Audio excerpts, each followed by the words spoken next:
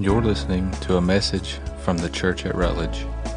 For more information about TCAR, please visit thechurchatrutledge.org. Folks listening on Facebook Live, good morning, and listening online, appreciate all those folks and those who give online.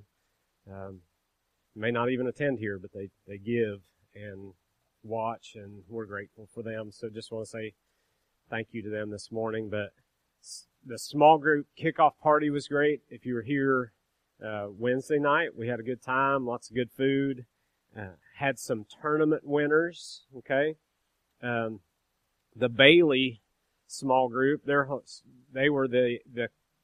team was the cornhole champions of the cornhole tournament. So,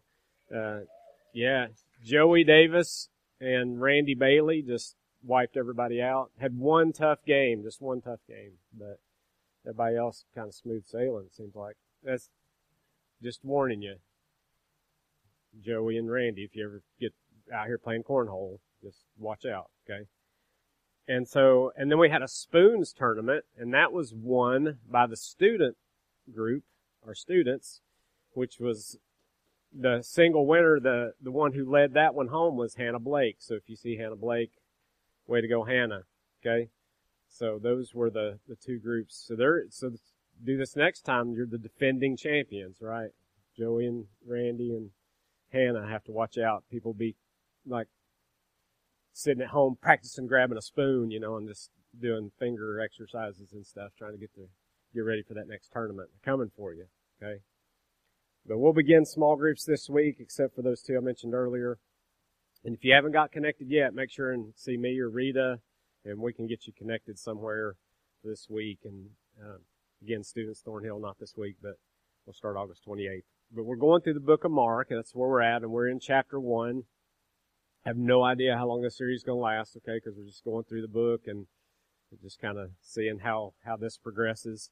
But we saw last week, it starts by Mark telling us, hey, this is what this is about. It's about the Jesus Christ, the Son of God. This is the gospel of Jesus Christ, the Son of God, and goes on to tell us about John the Baptist. We got a little bit into that. That's where we'll kind of continue this morning, who was preparing the way for Jesus, announcing his coming into his ministry that he was going to start as he had grown up and was ready for this span where he would minister to people, do great miracles, and eventually end up at the cross. And so there was John the Baptist, one crying in the wilderness, who was a messenger of the one who was the message. And the message is about Jesus, preparing the way for Jesus.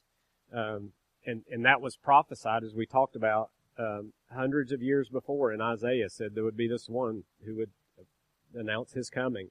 And so that was it. And so we pick up in Mark chapter 1 and verse 9, and it says, "In those days Jesus came from Nazareth in Galilee and was baptized by John in the Jordan. Immediately coming up out of the water," that's an important one, "he saw the heavens opening," and this is very important, "and the Spirit like a dove descending upon him, and a voice came out of the heavens, 'You are my Son, in you I am well pleased.'" Okay? Interesting point here, though. Some of you, like research buffs, history buffs, will kind of know some of this, but about Nazareth. Of course, Jesus was born in Nazareth. Imagine him growing up there. This little town sits up on a hill and looks down over a valley. And not much there in Nazareth, but it's a small town, but looked over this valley into a valley called, you might know, Jezreel. It's the valley of Jezreel is there. Okay, very significant. It's known in the book of Revelation as the valley of what?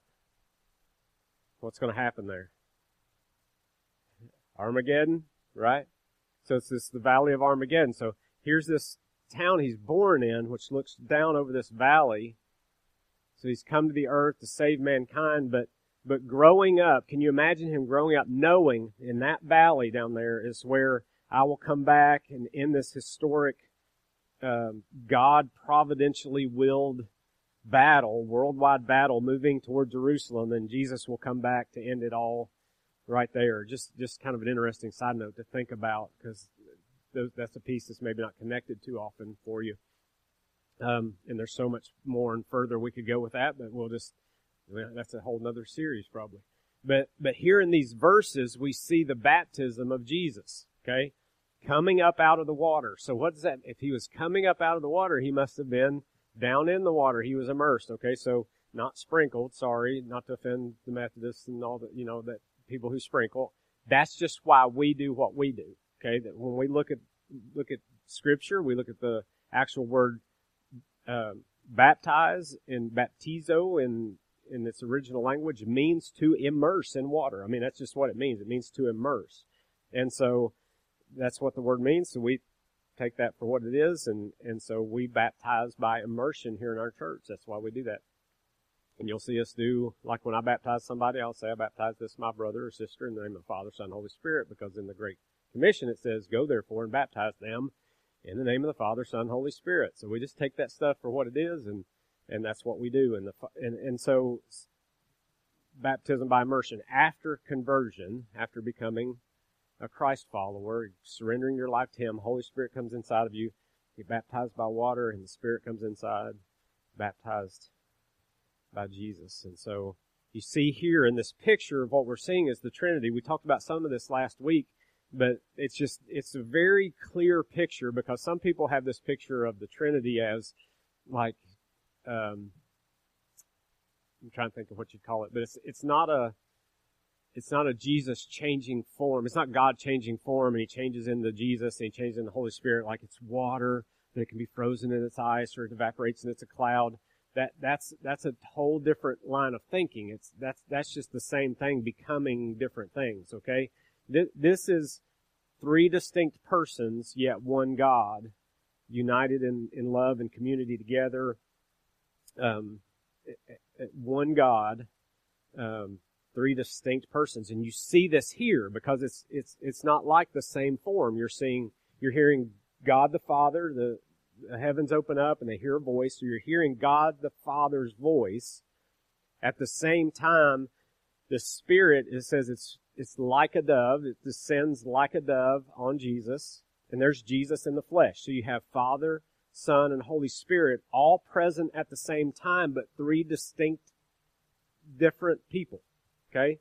And the Holy Spirit is a He, by the way, because the Bible refers to Him in a masculine pronoun. Okay? It's not an it. It's not a fog that fills the room. It's not a thing or a force or, I mean, He's powerful, but it is a person. It's a He. Okay? Just like God and Jesus, it's a He, three in one. And it says, and the Spirit like a dove, not an actual dove, but like a dove, the Trinity. So we don't worship multiple gods. We talked about that last week, and you have to be careful because you can get into an argument with some people. I had a guest in my home this week who probably, if we had got there, would have argued that point and said, no, you have three gods, but I just worship Allah, one God. But we didn't get there. He had another appointment. So, but it would have been, I would have loved to get to that point of understanding of, because he and I come from two different directions. He obeys the law in order to focus his heart on God, whereas in my conversation with him was, well, God and the Holy Spirit comes inside and changes my heart in order to help me obey. We're coming at it from two different ways. The pillars of Islam, I follow those so that I can do the right thing and love God, whereas Holy Spirit changes my heart and helps me love God so that I obey. I mean, it's totally backwards. So we got there, but getting to the part of Jesus isn't just a prophet, that's where we got to. We had to stop. Is Jesus a prophet? No, He's God, and it's clear in Scripture as you read through. But then you got to get into debates about the New Testament and their validation of that and who Jesus is. So anyway, so that was the whole discussion. Hopefully I'll get to talk some more to him. But anyway, he was a very nice guy. Loved talking with him, and it's very interesting. But anyway, but we covered some of that last week about the Trinity. But here's the important thing about the Trinity. Just as you see all three of them here, we need all three of them for our salvation, for us. We need all three. Okay? They all do very important work in our life for our salvation. Okay? The Father is the one who sent Jesus. He sent him, and the Father is the one who draws us to himself. He imparts that kind of instigating this deal of us, him reaching down to us. He instigates it. He sends Jesus. Okay? Jesus comes to earth, dies on the cross in our place for our sin, rises again to bring us new life so that the Holy Spirit can dwell in us as the new temple. And so Jesus being there in the flesh, and then the Holy Spirit who seals your salvation, who leads you in sanctification and obedience, proving that you're his. There's a place in the Bible that says the Spirit comes into the world, convicting the world of sin, righteousness, and judgment. It has a specific role. So all three are needed for your salvation. Okay? Play very important parts. And so when we look at this stuff, and as I was thinking about all this as I was reading through Mark, you first get in this. I don't know why I come back to this a lot, because I say this to you guys a lot. But do you believe that this is the very Word of God, that this is God sending His message to you? This thing called the Bible, God sent that to you for you. And so do you believe that it is a message from God to you? Do you really believe that? Because if that's true, there's something that should happen in our mindset that makes us just really take this more seriously than we seem to. And I hope you believe that. And if that's true, if we believe that, and this is His message to us, then throughout the Bible, who or what is the Bible really all about? It's all about who? Jesus, all the way through, right? And I know I say this often, but here's where I want to go this morning. So as we approach Scripture, who do we always think of first? Like, where do we start? Where do we start, or where's our plumb line? Now, after I've already prompted you that way, you would automatically say, well, Jesus, right? Obviously. Okay? It starts with Jesus. See, because we talk about, we put up some new signs over here, we talk about our core value of relevance, and that can be confusing to people sometimes because it's not we're trying to be like the world or relevant to the world. For us, it's more, yes, there is some relevance. The Scriptures are timeless. That it's not ancient and gets old and doesn't apply to us, but that's the part, it is what the Bible says is relevant to our lives. Okay? It's relevant to us today. And there are ways we can minister to people in relevant ways, and that's part of it too, but we're not trying to be the world. We're just trying to reach people in the world. And so we don't mean to infer that's what we're all about. We're not the point. This is where I'm going, okay? God is. It's like this. Whenever, like if I said, here, I'm gonna show you this picture. It's a group picture from something you and I went to, but there's a whole bunch of people in the picture. If I show you the picture, what's the first thing you look for? You, right? Like, where am I in the picture? Right? Isn't that what we do? Anytime somebody shows you a group photo, you look for yourself. That's the first thing you do, right? You look for yourself. It's just broken human nature, okay? Think of ourselves first. So be careful when you come to Scripture that you do the same thing. Right? You understand what I'm saying? It is a message from God to us, and it's applicable to our lives today, and we need to discover how to apply it. But to properly apply it, we have to start in the right place. Okay? Some people want to interpret Scripture by their situation, which is not the way, I've got this situation, so I need to go to the Scriptures and see what I can find that apply. No. You need to go to the Scriptures and see how it applies to your situation. Not take your situation and go. You see what I'm saying? It's backwards. Because what you get into is then you have people who get into, well, you interpret this way, I interpret that way. we're all coming from different places. We all interpret it different. Would you think God had a specific message in mind when he inspired somebody to write that? He had a specific message in mind. Like when he said, say this, he meant for it to mean this. Not, well, 15 people may look at it differently, right? It does mean what it means. Okay? Now, and so we start with Scripture, and there's lots of stuff in the Bible that we can say, well, this is how this applies to my life. But we start with, it's God's Word. He's the standard, not me, not my interpretation. He's the standard, right? That's why we need the Holy Spirit and all these things to help us help understand the Scripture and it be revealed to us. You know, carnal man can't understand it. It takes spiritual man to understand it, right? Or else if we come at it carnal mind, what do? We look for us, right? Okay? So Mark starts and gives us the proper point. Jesus is the point and the gospel is relevant to us all. So Mark starts, even back in verse 1 that we saw last week, how did he start? He started by saying, this is the gospel of Jesus Christ, our Lord, right? Telling us it's all about Him. And then John the Baptist saying, Jesus is coming, it's all about Him, pointing people to Him. So proper reference point is not us, but rather what is God saying, what is God doing. I look for what He's saying, what He's doing, and then if that somehow applies to my life, then I go, okay, so what's He telling me I need to do? Okay? And so this baptism that's going on here is significant. The baptism is even more significant to John the Baptist. Okay? John knows Old Testament. He knows these things. He knows all the prophecies about the Messiah. And so seeing the Holy Spirit come down on Jesus like a dove would be significant. Because here's John. He's Jesus' cousin, right? He's family.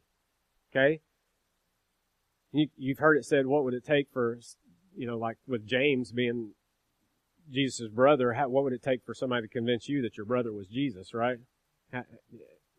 Well, here's John. He's his cousin, so you can imagine, right? He's going, my cousin, which he knew this from even before in the womb, because if you remember when Jesus' mother Mary and John's mother, when they came together, when they were both pregnant, John leapt in his mother's womb just being in close proximity to Jesus.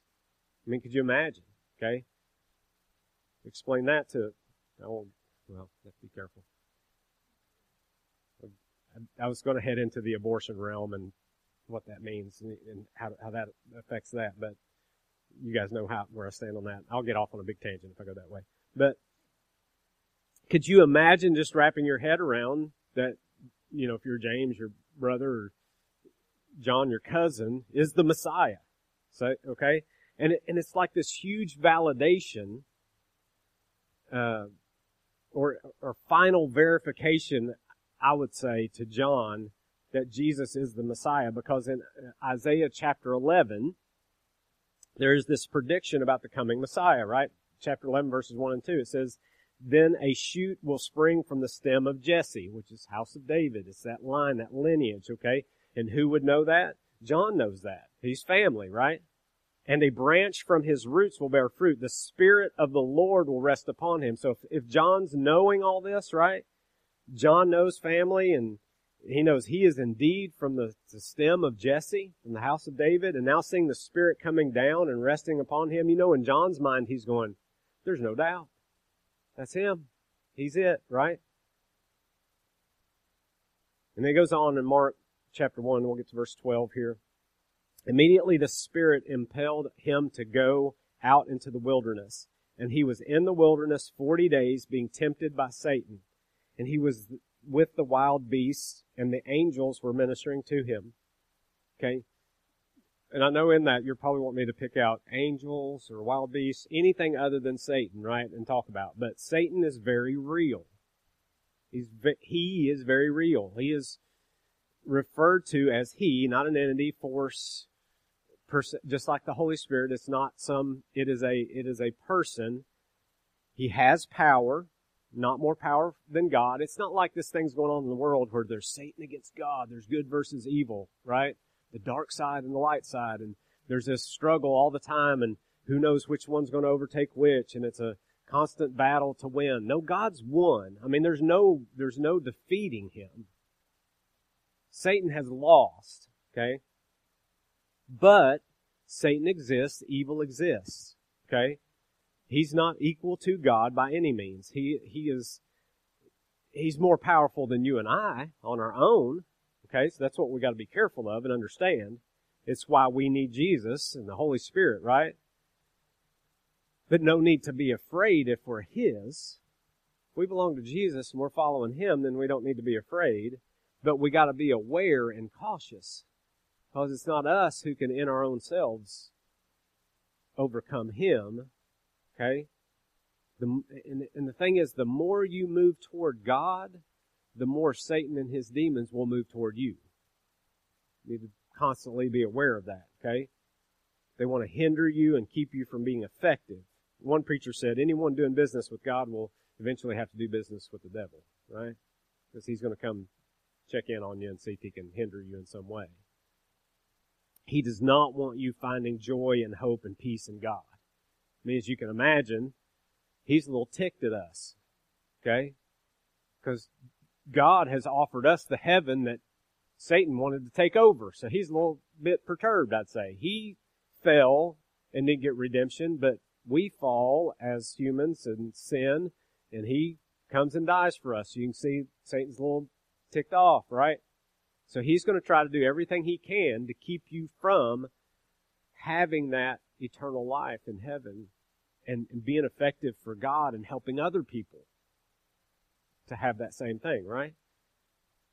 So we have to be careful. And I had one lady one time call me. She was just so tore up. The house she was living in, she felt like was haunted or demon possessed, I guess so to say, and was very upset about it and wanting to sell the house and move and all this stuff. And I just said, look, I'll pray for you, and I'll even come to the house and we can pray. I'm not so much. Okay, we're Baptists, so we're limited on this, okay? But, I wasn't going to come over and try to cast out demons out of a refrigerator or anything, okay? I don't see it that way. I think people can be demon-possessed, as you see in Scripture, okay? But I don't think they take over a coffee pot and throw coffee at you, okay? Or mess it up, okay? It's just, they have power, they can do stuff, but it's a whole nother discussion. But I just said, the thing is, you don't have to be afraid even living there, even if that's true. Like, we all have the evil forces that are trying to hinder us to, and this is just one of those moments for you Satan's trying to drag you down. And where you need to go is not, I got to get out of here per se. But maybe if you want to sell your house, move somewhere else, that's fine. Not a problem. But in the meantime, have some victory in knowing that greater is He who is in you than he who is in the world. Like if I knew this person, I said, you have Christ, okay? The Holy Spirit lives in you. You and your flesh can't overcome this, but you got the one inside of you that okay, He's afraid of what's in you. You not get that? That's why He's there. That's why all these things are happening, because the enemy is afraid of the one that's in you. Okay? So have victory in that and go and have this assurance of, I may not be able to handle this, but you know what? I'm following the one who has defeated all this already. So I don't have to let this drag me down into this slump of just fear and depression and man, I can't even live in my own home. You don't have to go there. Okay? Turn that around, right? Because you have Christ in you who's greater than all that. So, but even this morning, Satan does not like you being here. You get that? Like Satan doesn't like you guys being here this morning. Okay? And he'll work on you. Maybe already has this morning. Okay? You're a demon-possessed curling iron or something. I don't know. Okay? Argument you got into with your husband on the way here, wife, kids, whatever happened. I'm not going to say anything about automobile problems. I promise. Okay? Every time I do, Elizabeth has those. Like, I'm very prophetic on those with her, so I'm going to stay away from all that. See, I even touched that subject, and that's makes me nervous, okay? Let's just stop and pray for your automobiles, okay? Anyway. But he doesn't, if you are actively pursuing the Lord, you will be actively pursued by the enemy. It's just the way it is. You don't have to go home looking for Satan in your garage, like I said, or whatever. No need for us who are children of God to be afraid. Greater is he who is in you than he who is in the world. Not because you can whip Satan. Satan can take you in a heartbeat. Okay? He and his demons can. They sit and plan every day trying to take you down. Okay? But he can take you. But not because you can whip Satan, but because Satan is afraid of Jesus and the Holy Spirit who is in you. So right after Jesus is baptized, it's great spiritual moving. Like you see it right here. This is the pattern you'll see in Scripture if you pay attention. Okay? Right after Jesus is baptized, he's taken out into the wilderness and tempted by Satan. You see that? Like great spiritual blessing, pleasing. This is the one who I'm pleased with. God says that. Voice from heaven. Holy Spirit descending like a dove. Okay, out into the wilderness. Here comes Satan. Right? I mean, the Israelites, they escaped from Egypt. Great blessing. We've been set free. Oh, wait a minute. Pharaoh's coming. Right? I mean, it's on the Mount of Transfiguration. After that happened, they come down off the mountain. What happens immediately? Here comes a demon-possessed boy. Right? I mean, you see this pattern over. If you watch in Scripture, you'll see this over and over. It's like, great move of God. That was awesome. Great miracle. Oh, here he comes. Here comes the demon. Here comes this problem. Right? So don't be surprised. Because right now, Satan's even talking to you right now, trying to get you to discredit what's being said, ignore the word, think about all the stuff you got to do this afternoon. What am I going to have for lunch? I'm already getting hungry. Like he's already tracking you off, losing you, right? So you see this pattern, and you have to be aware of the attack. It will happen even here, even like I'm saying right here. J.C. Ryle said, nowhere perhaps is the devil more active than in church. Right? You go to church and the Lord speaks to you and you get all blessed and fired up and ready to serve Jesus, and then maybe even before you leave, life happens, right? Satan happens. And I see it all the time. I watch people go, I'm not going to go to church anymore because that happened or this happened. And that or this is probably the very reason why you need to stay in church, right? So, getting on to verse 14, it says, now after John had been taken into custody. Whoa, that's a big change. You see that? He just baptized Jesus. Oh, that was wonderful. Can you imagine? I got to prepare the way. I was part of prophecy. Amazing. Take me into custody. Just like that. See how that works? Jesus came into Galilee, preaching the gospel of God and saying, the time is fulfilled and the kingdom of God is at hand. Repent and believe in the gospel. Okay, John got put into prison because the king, the ruler of that day, it was because he confronted him. Okay? Herod Antipas. Okay? And that Herod, like there's all these brothers and they're all named Herod and then some other name. Okay? It can get very confusing. They're not all the same Herod. There's Herod Antipas. And so he has taken somebody else's wife and married her, and it's his niece. Okay? It was his half-brother, Herod Philip. It was his wife. And he just, because he's the ruler, he takes her for himself and marries her. And because he had like a grandmother who was Jewish, like it ticks John off because he's like, you got some Jewish there, and that's against any kind of Jewish law, anything that we should do. And he full-on confronts Herod Antipas about doing this. Okay?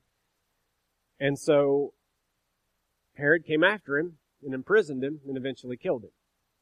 Okay? Got in big trouble for it. And so that's where it says, and now after John had been taken into custody, that's because Herod came after him and got him. Okay? And so it goes on in verse 16, as he was going along by the Sea of Galilee, another prediction is what we're getting ready to see here is from Isaiah, I think it's chapter 9, said that he would go to Galilee, like he would leave Nazareth and go to Galilee. Okay?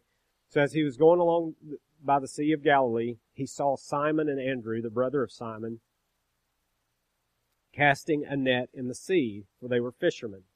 Okay? Now just remember, the Sea of Galilee, don't think of the Sea of Galilee, because I always, for a long time, did this. Sea of Galilee is not a ocean. It's not an ocean, okay? It's like 8 miles wide, 13 miles long, shaped like a heart kind of deal. And so water comes in, flows out of that to the Dead Sea, which has no exit, so that nothing lives in it, okay? So this is not, you got to get to like Mediterranean Sea, and then you get saltwater ocean type thing, which is large, okay? So in your mind, just getting you a picture of this, it's more like what we think of as a lake, okay, like over here, okay? So they're casting their nets, they were fishermen, and Jesus said to them, "Follow me, and I will make you become fishers of men." Did you hear that? Because we've talked a lot about follow, and I mentioned this a lot, okay? Because I think it's important. When Jesus says, if you've never read Gospel According to Jesus, great book, John MacArthur, please get it, read it. One of the best, I have to put it, top 3 books ever read, apart from Scripture. Very good. But it's just the words of Jesus. Here's what the gospel is according to Jesus. Okay? So follow me, and I will make you become fishers of men. So if you're not following, or if you're not fishing, then you're not following, right? Immediately they left their nets and followed him. Going on a little further, he saw James, the son of Zebedee, and John, his brother. I just want to say this. That every time I read that, about follow me and I'll make you become fishers of men. Every time I read that wells up inside me of, can I do more? Like I should be doing more. Like I'm not as active enough in leveraging who I am everywhere I go, everything God has given me to try to fish for men. Like that should be on my mind more than it is. And I should not let other things, good things even, detract from, because a lot of times it's just comfort stuff. That just so distract me from being a fisher of men like I should be. I mean, this is plain English. Well, it's not originally wrote in English, but for us, okay, you understand what, it's like plain words to say.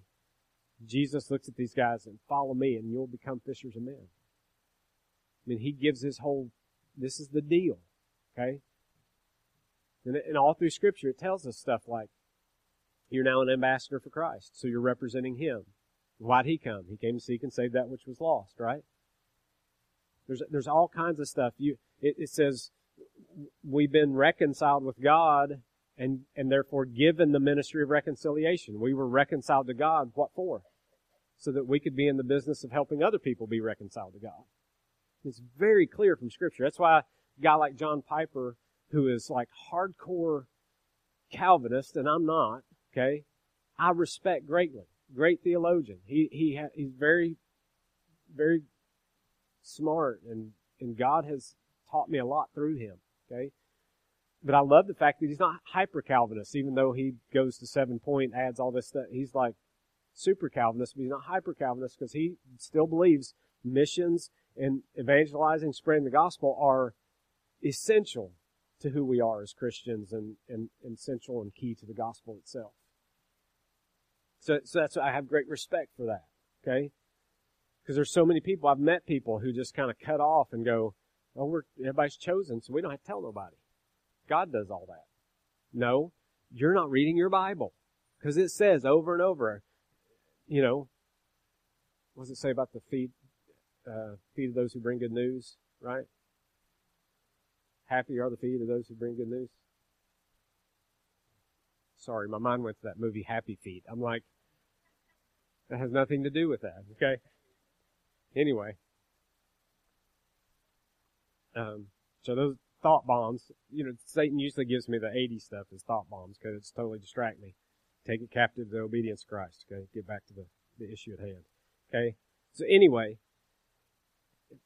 just understanding that deal. Follow me and I will make you become fishers of men. Immediately the son of Zebedee, or going on a little farther, he saw James the son of Zebedee and John his brother, who were also in the boat mending the nets. Immediately he called them, and they left their father Zebedee in the boat with the hired servants and went away to follow him. I mean, could you imagine that scene? Like Jesus come up, hey, follow me. And they're like, hey, Dad, we're leaving. He's like, who's that guy? I don't know. We're just going to follow him. Right? And surely they had heard about him. They knew some things. They knew something about this guy. So when he came to them, they're like, he really is the Messiah. I'm going to follow him. Okay? But these guys really had no idea what they were ultimately getting into. I mean, he told them up front, you come follow me, you'll become fishers of men. But to know what all that involved, isn't that the way it is for us? Like, gosh, man, my sin, and Jesus saved me, and salvation comes, and we understand that part. I mean, that's just the first part of understanding. And then all this we learn about, here's the life he calls me to, and here's what it means to be a follower of Christ. And it seems like there's like thing after thing after thing that God's just like working on this, here's what's next for you, here's what's next for you. And so that forward progress is just evidence of the fact that you're His. And so if that's, like if you've been a Christian like years, 2, 3, 4, 5 years or longer, and you've never got to this fisher of men part, that's a basic. That's like, I saved you to be in the ministry of reconciliation. This is what you're to be doing. You should be inviting people to church and liking your church Facebook page like crazy and reposting stuff and sharing with people and inviting your neighbor over to eat. And the guy who comes to visit your home that's, for whatever reason, we won't go into all that, that's Muslim, you're gonna try to get the conversation there, even though he's there for a different reason. There's like all kind, like you just leverage everything and looking for those opportunities. How do I be a fisher of men and keep that on my mind? And so every little avenue I've got, I'm going to find an avenue or a way to share the gospel with people, to build relationships, to earn their trust, to get to the point where we can have the conversation. Not just right out of the box, just smack them with the Bible, but relationship, and then getting to that point.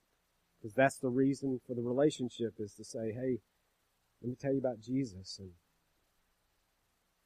so we're called to follow Jesus, but we don't always, like, it's like take this step and then we'll get the next step. We don't know what's down the road, per se. We know what's at the very end for us, but we don't always know what He's going to ask of us. But isn't that faith? You're saying, He loved me enough to die for me, so therefore I trust Him. If He loved me that much, offers me eternal life, then why would I not trust Him with my life? Right? It's like people who talk about, they'll come to me about tithing, about generosity, about giving. It's like, I can't afford to tithe. Well, honestly, you can't afford not to. And what you're saying is, you trust you to get you through the month, not God. You don't think God can get you through the month on 90% rather than you on 100%? Because it goes back to that thing of, so what you're saying is you trust God to save you from your sin and get you to heaven, but you don't trust Him to get you through the month. A little difference in thinking there. Like, there's a big space between those two things. Okay? This is a basic. Okay? This is, surely, if you're trusting Him with your life, with your eternal salvation, you can trust Him with what He's given you to manage and steward and put Him first in everything, in your time, in the skills that you have, in your resources even. And so, it's faith, we're trusting Him, but it's not blind faith. A lot of people look at us as Christians and go, it's just blind faith. You're just like believing this thing you can't see. It's not blind faith. Okay? I know in history, there was actually a guy named Jesus who lived, the event actually happened, and He fulfilled all these prophecies, did what He said He would do, then was resurrected from the dead. If that actually happened, it's not blind faith. You better be following that guy. Right? It's not a blind faith. It's a real event in history that happened. And I believe it happened, and that's That's enough to understand that if that really happened, that is the foundation of our faith. So if we're not, not just believing, but following. And so we need to be fishing for men and trusting Jesus with the results. Jesus wants to make you, all of you sitting here, a fisher of men. So how are you leveraging the life Jesus has given you to fish for men? Or is your life about you or your kids or some guy or girl? Jesus doesn't give you those things as He didn't bless you with things as distractions for what He's called you to do.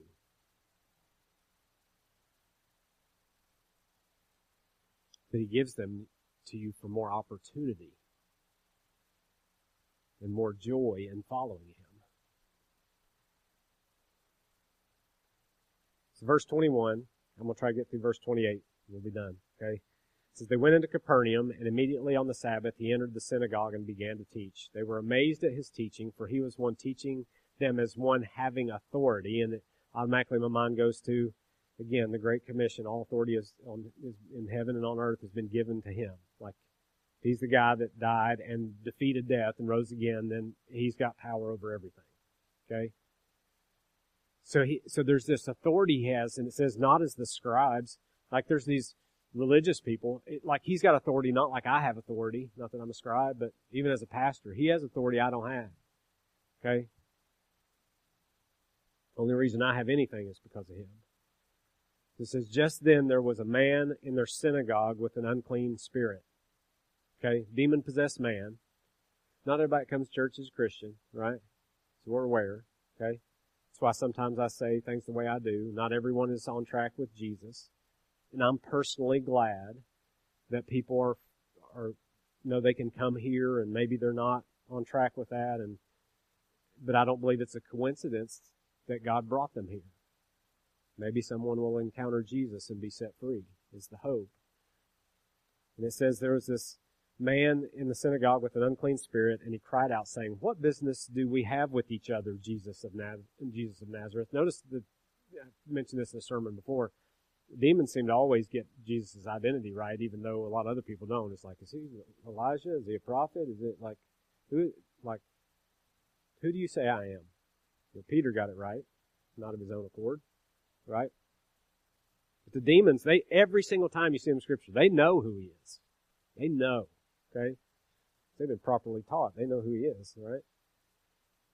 What business do we have with each other, Jesus of Nazareth? Have you come to destroy us? I know who you are, the Holy One of God. And Jesus rebuked him and said, be quiet and come out of him. Like, can you imagine in church? Like, be quiet, right? Great authority. And Jesus rebuked him, saying, be quiet, come out of him. Throwing him into convulsions, the unclean spirit cried out with a loud voice and came out of him. They were all amazed, so that they debated among themselves, saying, what is this? A new teaching with authority? He commands even the unclean spirits, and they obey Him. And immediately the news about Him spread everywhere into all the surrounding district of Galilee. There He's telling the demons, hey, be quiet. Don't give me away at that level yet, because it's not time for me to be drug off and crucified and chill out. Okay, I'm telling you to be quiet. Like, and you'll see it, there's a few times in Scripture that He does this, like in this way, say, don't tell anybody. He'll even explain something to somebody about the kingdom of God, and about what's to come, about what He's going to do as the Messiah. He says, but don't tell anybody. But what do they do sometimes? They go off and tell people. Like right here, immediately the news spread. Everybody's talking about it. It wasn't time yet for the crucifixion. It wasn't time because He had not fulfilled everything He came to do before saving us from our sin and dying for us on the cross and being resurrected to bring us new life in Him. And you see here the step you need to take if you haven't. And that's I always come back to this. Okay? And there's a reason. Okay? I know sometimes you go, okay, here's the part where Marty goes into the whole repent. Here's me and my sin. Here's Jesus. And like, la, la, la, la. Right? And you just kind of shut down and you automatically start tucking your stuff away and thinking, okay, where am I going to go to lunch? And Oh, we're going to have to sing one more song probably. And like your mind goes to all those places, right? You're like, how does he know that? Okay. I've sat in church sometimes too. Like, and I sit up here and go, if I were in their shoes, they're probably ready to go, right? But that's the thing is this is important. We get so drugged down by thinking this is like religious activity and we have no passion for Jesus.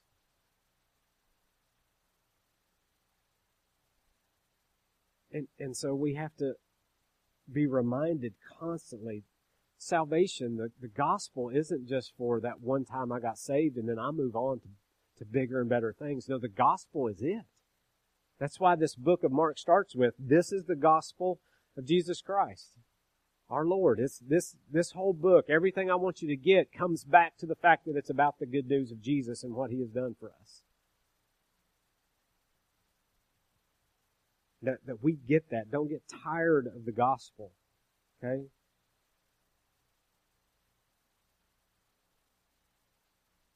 Jesus said back there in verse 15, right? Repent and believe in the gospel. I think sometimes we miss out on the repent part. I think a lot of people take that IQ test and they don't really understand their sin. They just want to go be with grandma and grandpa in heaven one day, instead of really understanding it's about my sin and I need to repent of that sin and believe in the gospel for salvation.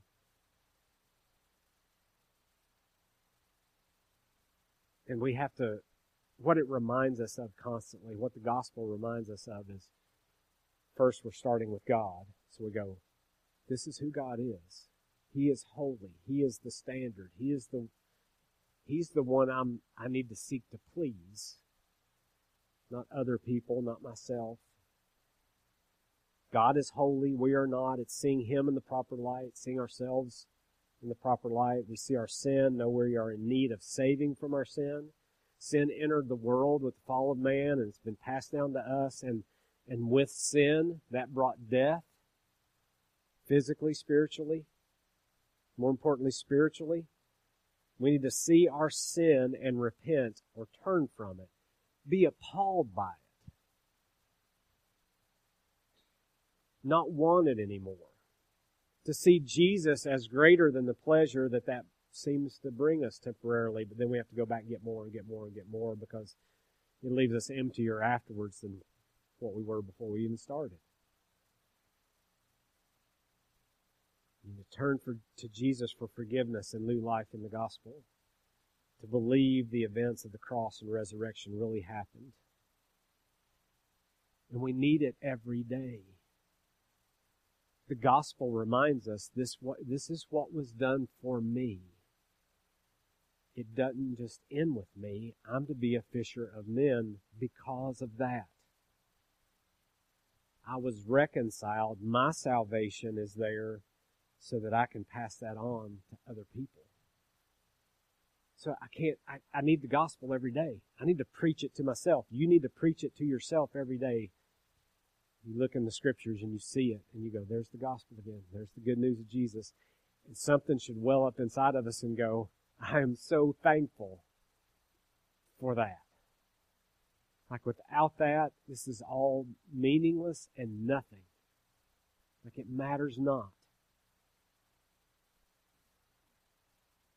We're all cursed, doomed without it. And so every day I need to be thankful, and as I'm thankful, that just drives you to go, people need to know. I need to be aware. I need to throw a line. Go to church and help grab the net, right?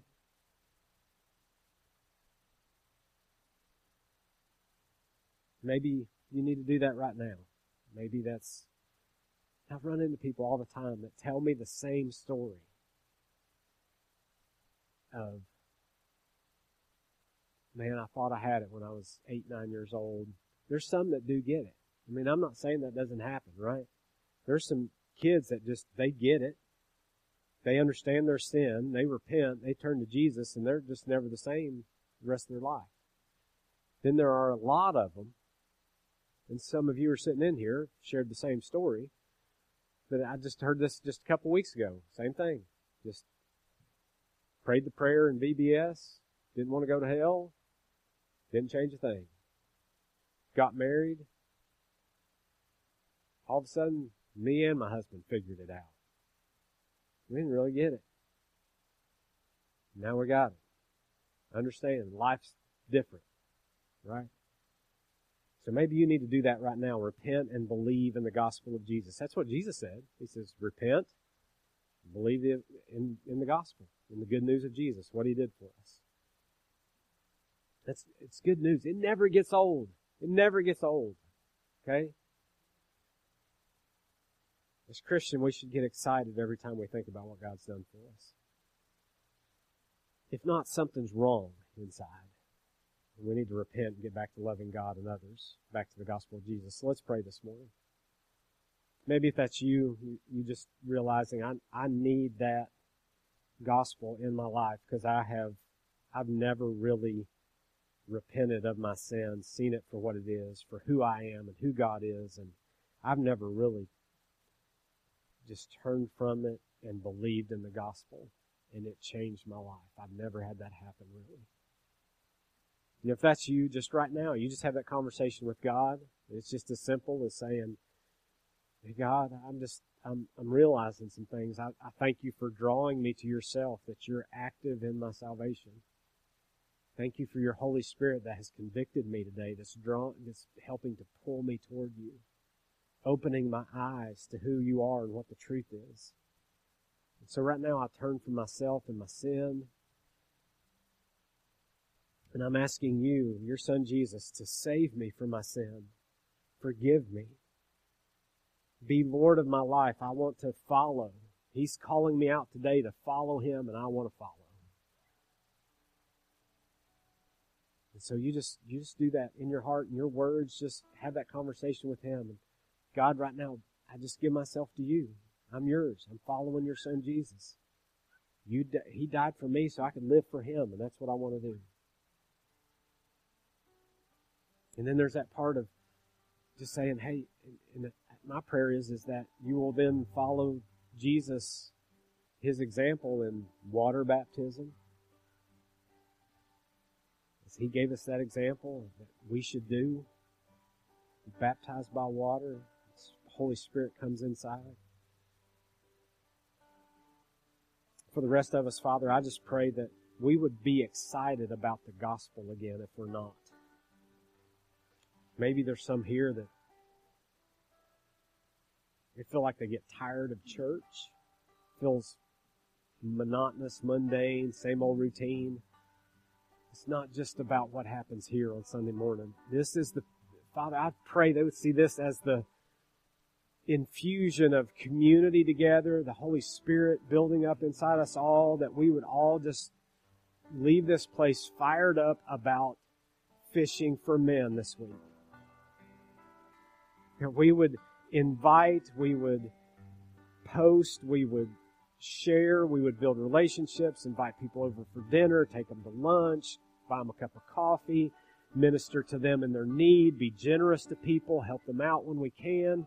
And Father, we would do whatever we are given to, and just leverage all that to see people know you.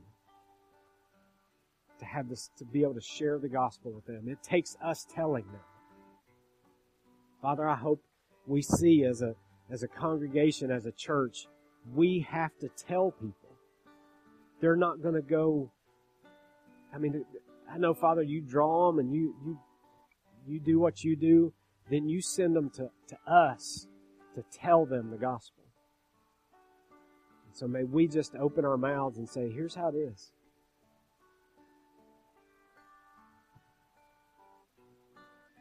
May we just be ready to do that this week. So, Father, I pray for our small groups coming up that have great conversations. We would encourage one another, minister to one another. And again, that would be a time where we just help build each other up, encourage each other, so that we can go out and be your people in this world. And so, Father, thank you for this church. Thank you for everybody here. Thank you for those serving in the back this morning, all of those kids. I pray that our kids back there, all of those kids, my kids, whoever's grandkids are here, friends that are here, that those children would truly come to understand the gospel and their lives would be transformed by it, that you would call them to follow you and be fishers of men. And may we be a great example of that. Help us, Father, to be an example of that to them, to show them, to model what it looks like as Jesus was our great model, is our great model. So thank you, Father, for all you're doing for us, in us, and through us. It's in Jesus' name we pray. Amen.